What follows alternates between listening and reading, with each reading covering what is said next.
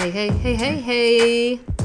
How's everybody doing? It was a dumb intro, but I'm leaving it because that's what we do here. We show the bare bones. We show the scars. We show the stretch marks in our verbal language. The stretch marks of language. That's what I'm all about. What are those called? Cupcake tops? What? Muffin tops? Muffin tops? No? Whatever. I show you the real me. We're not going to edit things out. We're not going to be trying to be cool. We're not going to be trying to be smart. We're just being me. Robin Renee O'Neill, born April 30th, 1977, Omaha, Nebraska. How are you guys? I wanted to also right away start with thank you. Last week's episode was a very special episode of me reading stuff. If you haven't listened to it, go ahead and listen to it. It's the one entitled David Foster Wallace, Infinite Jest. And I open up quite a bit about some important stuff, and I got nothing but positive and kind and moving responses. Most of which I haven't been able to respond to yet, but if you've reached out, I promise you I am going to take some time and respond when it's most appropriate. When I can give you my full heart back, actually, and for now, I'm very torn in so many directions that I just need to get done with my show. And I should be done in about a month, a little over a month. And then you have my full attention. I mean, you still have my full attention. And I'm so appreciative. Thank you guys for letting me do that and for not making fun of me and for not making me feel weird. And if I made you feel weird, I'm sorry. And I really am genuinely sorry. I may have made people feel weird. I'm sure some people were like, wait, do I drink too much? Or wait, do I love only alcoholics? By the way, I genuinely love alcoholics. I just want to say that as well. Yeah, all of my favorite people in the whole world are alcoholics, to be honest with you. So, and that's not an exaggeration. So I can list in my head right now, I've got my top 5, and all 5 of them are alcoholics. So that's a genuine love. It's not like, oh man, I've got to go complain about alcoholics in a room with a bunch of other people. It's not like that. But this podcast isn't about that. This podcast is about Nell Carter, believe it or not. I wish it was about Nell Carter. The thing is, I want to make this podcast about Nell Carter because I'm obsessed with Nell Carter right now. For those of you who don't know, Nell Carter is a singer, actress. She is a dancer, and she was on Broadway and won a Tony for something. I don't know what. I'm so sorry. I know she sang Ain't Misbehavin', so maybe that's what she won the Tony for. But anyway, Nell Carter, the reason I know her is growing up, she was on a sitcom called Give Me a Break, Hey, Hey. And Give Me a Break is one of my favorite sitcoms from the 80s. It's about the chief of police somewhere in Los Angeles.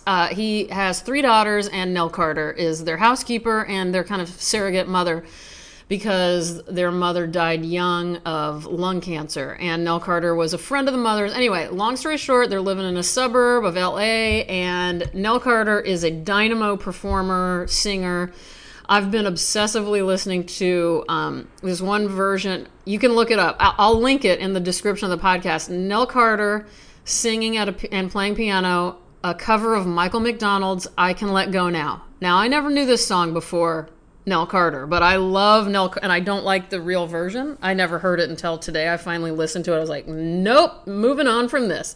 I'd rather listen on repeat a million times. Like today, I'm estimating I've listened to Nell Carter's I Can Let Go Now easy 39 times on YouTube, just hitting repeat. I've also listened to the Give Me a Break theme song from season 2.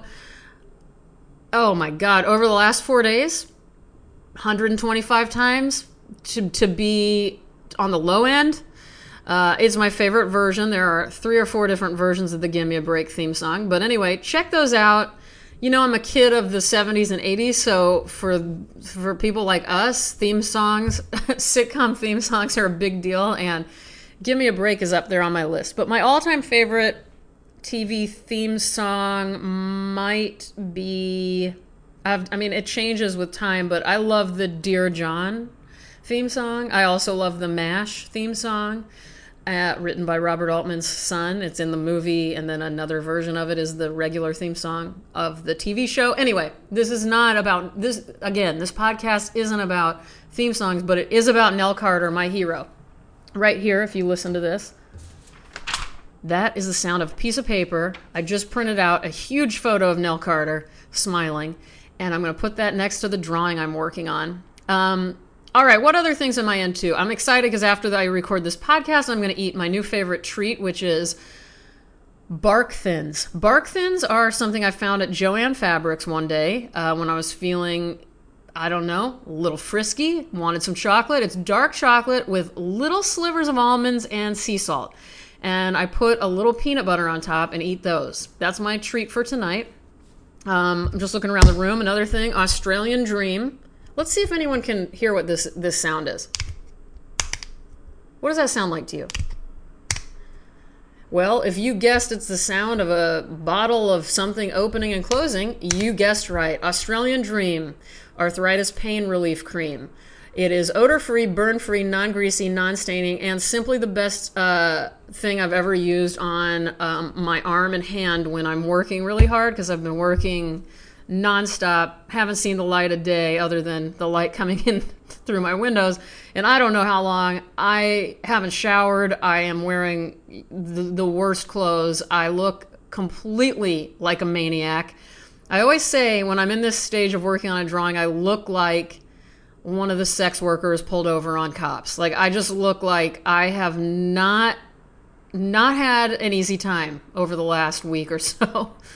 That's no offense to sex workers. You guys look great normally, but you know how sometimes you get arrested and you're not looking so hot? Well, that's what I look like right now. That's about it. I want to do the plug for Australian Dream. This stuff's amazing, and I want to read to you. Hold on. Let me turn my head and find the book. Now, I have read from this book before. Today we're reading Mary Ruefle. We're reading from the book On Imagination that came out 2017. You can go ahead and do a search on Podomatic or wherever, and you can find another reading I've done from this book. This book is from Sarah Band Books. I'll put a link in the description. This book's only under $10, so you're going to have to buy it. That's just the deal. There was a beautiful passage I read last time that ended, let's see if I can find it.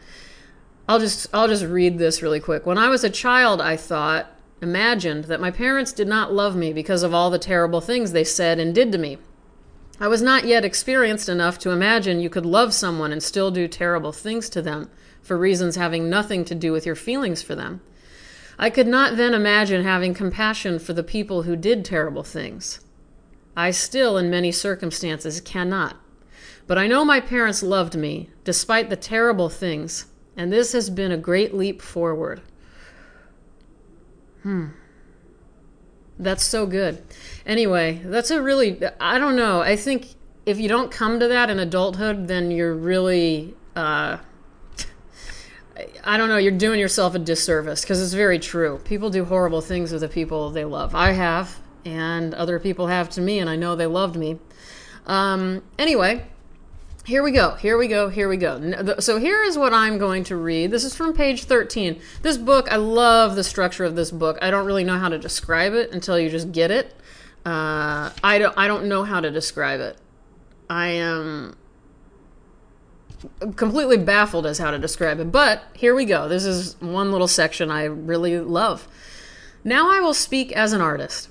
As an artist, I like many mistakes. Not all mistakes, but many of them. A mistake is just another take on things. Mishearing or misreading is a joyful mistake for an artist. Someone says, the door is ajar, and you hear them say, the door is a jar.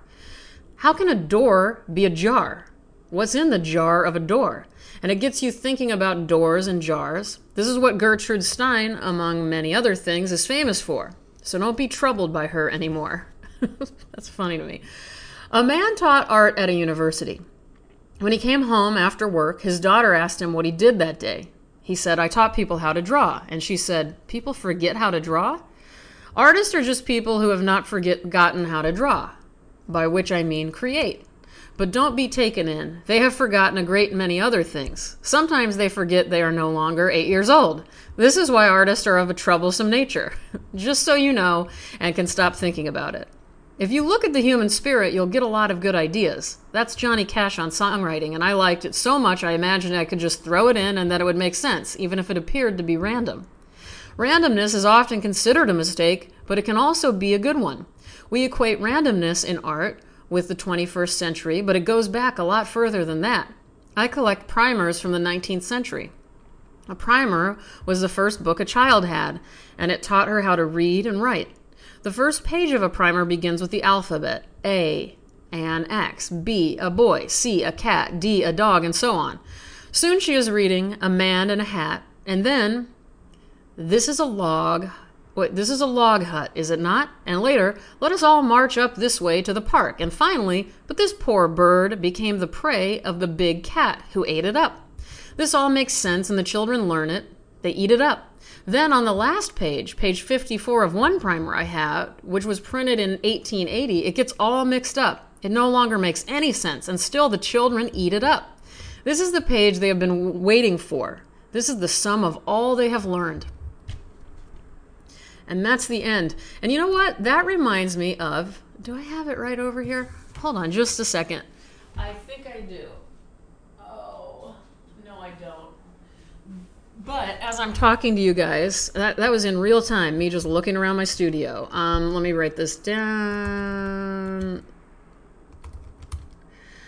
The Philip Guston quote, the thing, he remembered John Cage saying something like this to him. This may not make sense to you. Again, back to randomness and just including things like the Johnny Cash quote, Mary Ruefle included.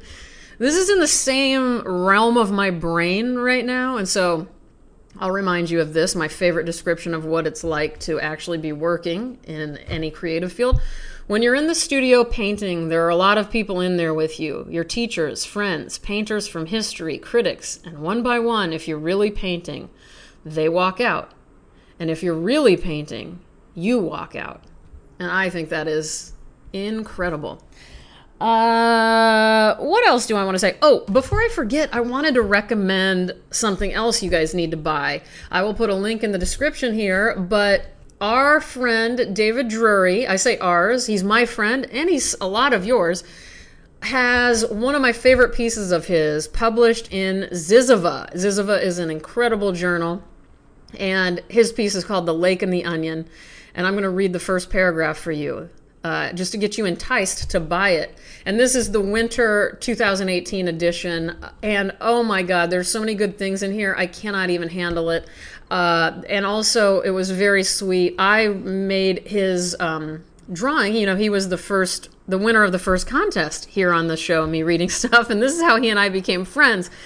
And it took me forever to get his drawing to him, but thank God he was patient and sweet about it. And in the end, I made him just a very special drawing that meant a lot to me to make for him. And it referred to The Lake and the Onion because I love this story so much. So anyway, that drawing is the illustration for this piece in Zizova, and that was very sweet of David to include it.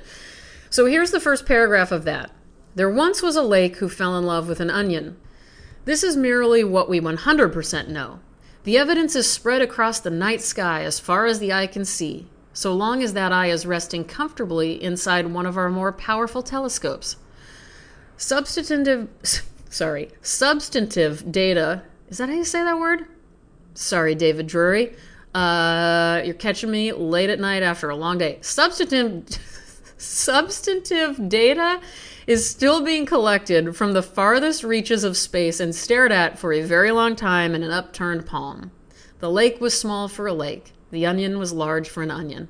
That's the beginning of the second paragraph. So please check out, you've got to buy this issue. It's the number 114 of Zizova, winter 2018. And congratulations to David Drury for this incredible piece. It's so beautiful, and he is very special, and I can't wait to talk to him about it because I just now got to reread it, and I was so happy. Okay, I'm also just going to quickly reread something to you guys that I have read on here before, I believe, but it doesn't matter. It's a Tomas Transtromer. Thomas Transtromer, let's just say it like an American would say it. This piece I just reread tonight and was just blown away by it. So I'm going to read it again. The Dispersed Congregation. 1. We made an effort, showing our homes. The visitor thought, you live well. The slum is within you. 2.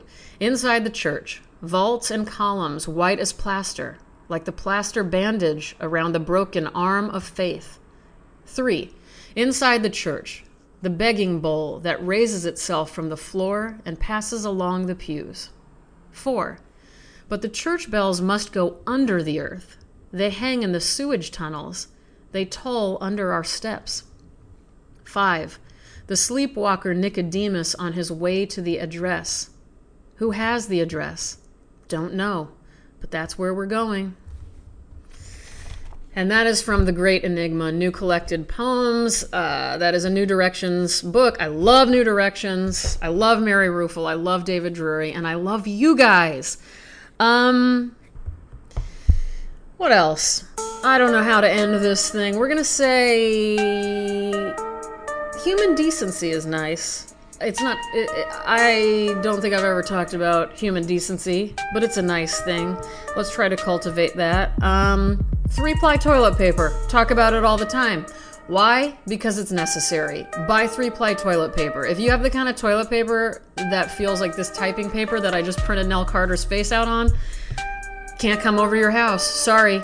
You gotta have 3-ply to hang out with me. And Kleenex. Thank you, Kleenex with lotion. Thank you, Kleenex Cool Touch. Kleenex, what's up, man? You still need to use me to sell your product. I told you I would advertise for you for free, and you never got back to me. You guys, let's tweet at Kleenex again. Get them interested in me. What else? Something I've been thinking about lately, and later. I'll probably think about it. And I thought about it earlier. It's a question, actually. Do you guys think there's such thing as closure? I happen to not think there's such thing as closure. I think there's healing. I don't think there's closure. What do you guys think? Don't do cocaine. That seems to be a bad thing. I've been listening to a lot of... Oh, I know what I wanted to play for you guys. I've been listening to a lot of 80s and 90s Lifetime movies in my studio. I say listening because I can't look away from my drawing very much. For those of you who don't know what I'm talking about, I'm an artist. I'm making a huge drawing. It's driving me a little bit crazy and it's hurting my arm.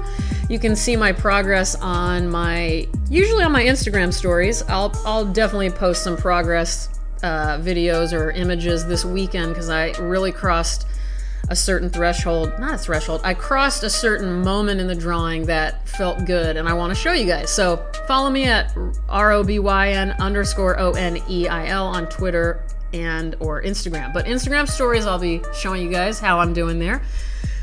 But anyway, there's a YouTube channel that I'll also link to for 80s and 90s Lifetime movies. And if you don't know about Lifetime movies, wow. Here's the beginning of Shattered Innocence from 1988. This is a Kansas high school cheerleader graduates and moves to Los Angeles, becomes an adult film actress, and develops a cocaine habit. So here you go. Listen to the young woman's poem. This is right before she decided to become an adult film actress. I wrote a new poem. You want to hear it? Sure. That's her mom who's going to listen, by the way. She's on her bed, spread eagle. She dreams of mountains, majestic and high, but she wakens to flatness beneath the sky. She reaches for something she can't explain, but they make her come in when she stands in the rain. She has hopes and wishes, she asks, she tries, but when she's alone, she cries, she cries. She dreams of mountains she does not know. She needs to see them. She has to go. It's so sad. It's just a poem, Mom. It's so sad. That's the mom from A Christmas Story, by the way. How about that line, but when she's alone, she cries, she cries. And yeah, she was sitting on her bed. Her bed was very small, I guess, a twin bed or whatever it's called. Like it was a child's bed. And this girl, spread eagle, with her notebook between her legs, I guess foreshadowing what she was about to do. That's about it for me, you guys. Don't be mean to yourself. Do things that calm you down. Don't do things that aggravate you. Don't do cocaine. Write poems as good as this girl's. Don't imagine yourself as the center of the universe. Just don't. Zoom way out, and that'll help you gain perspective. I have to actively do that every single day. Write out your thoughts. Drink more water. Hug your friend. Keep dying and keep writing it down. That's C.K. Williams, and I'm Robin O'Neill. I love you guys. Have a great weekend. I'll talk to you soon, and thanks again for your support. Okay, bye.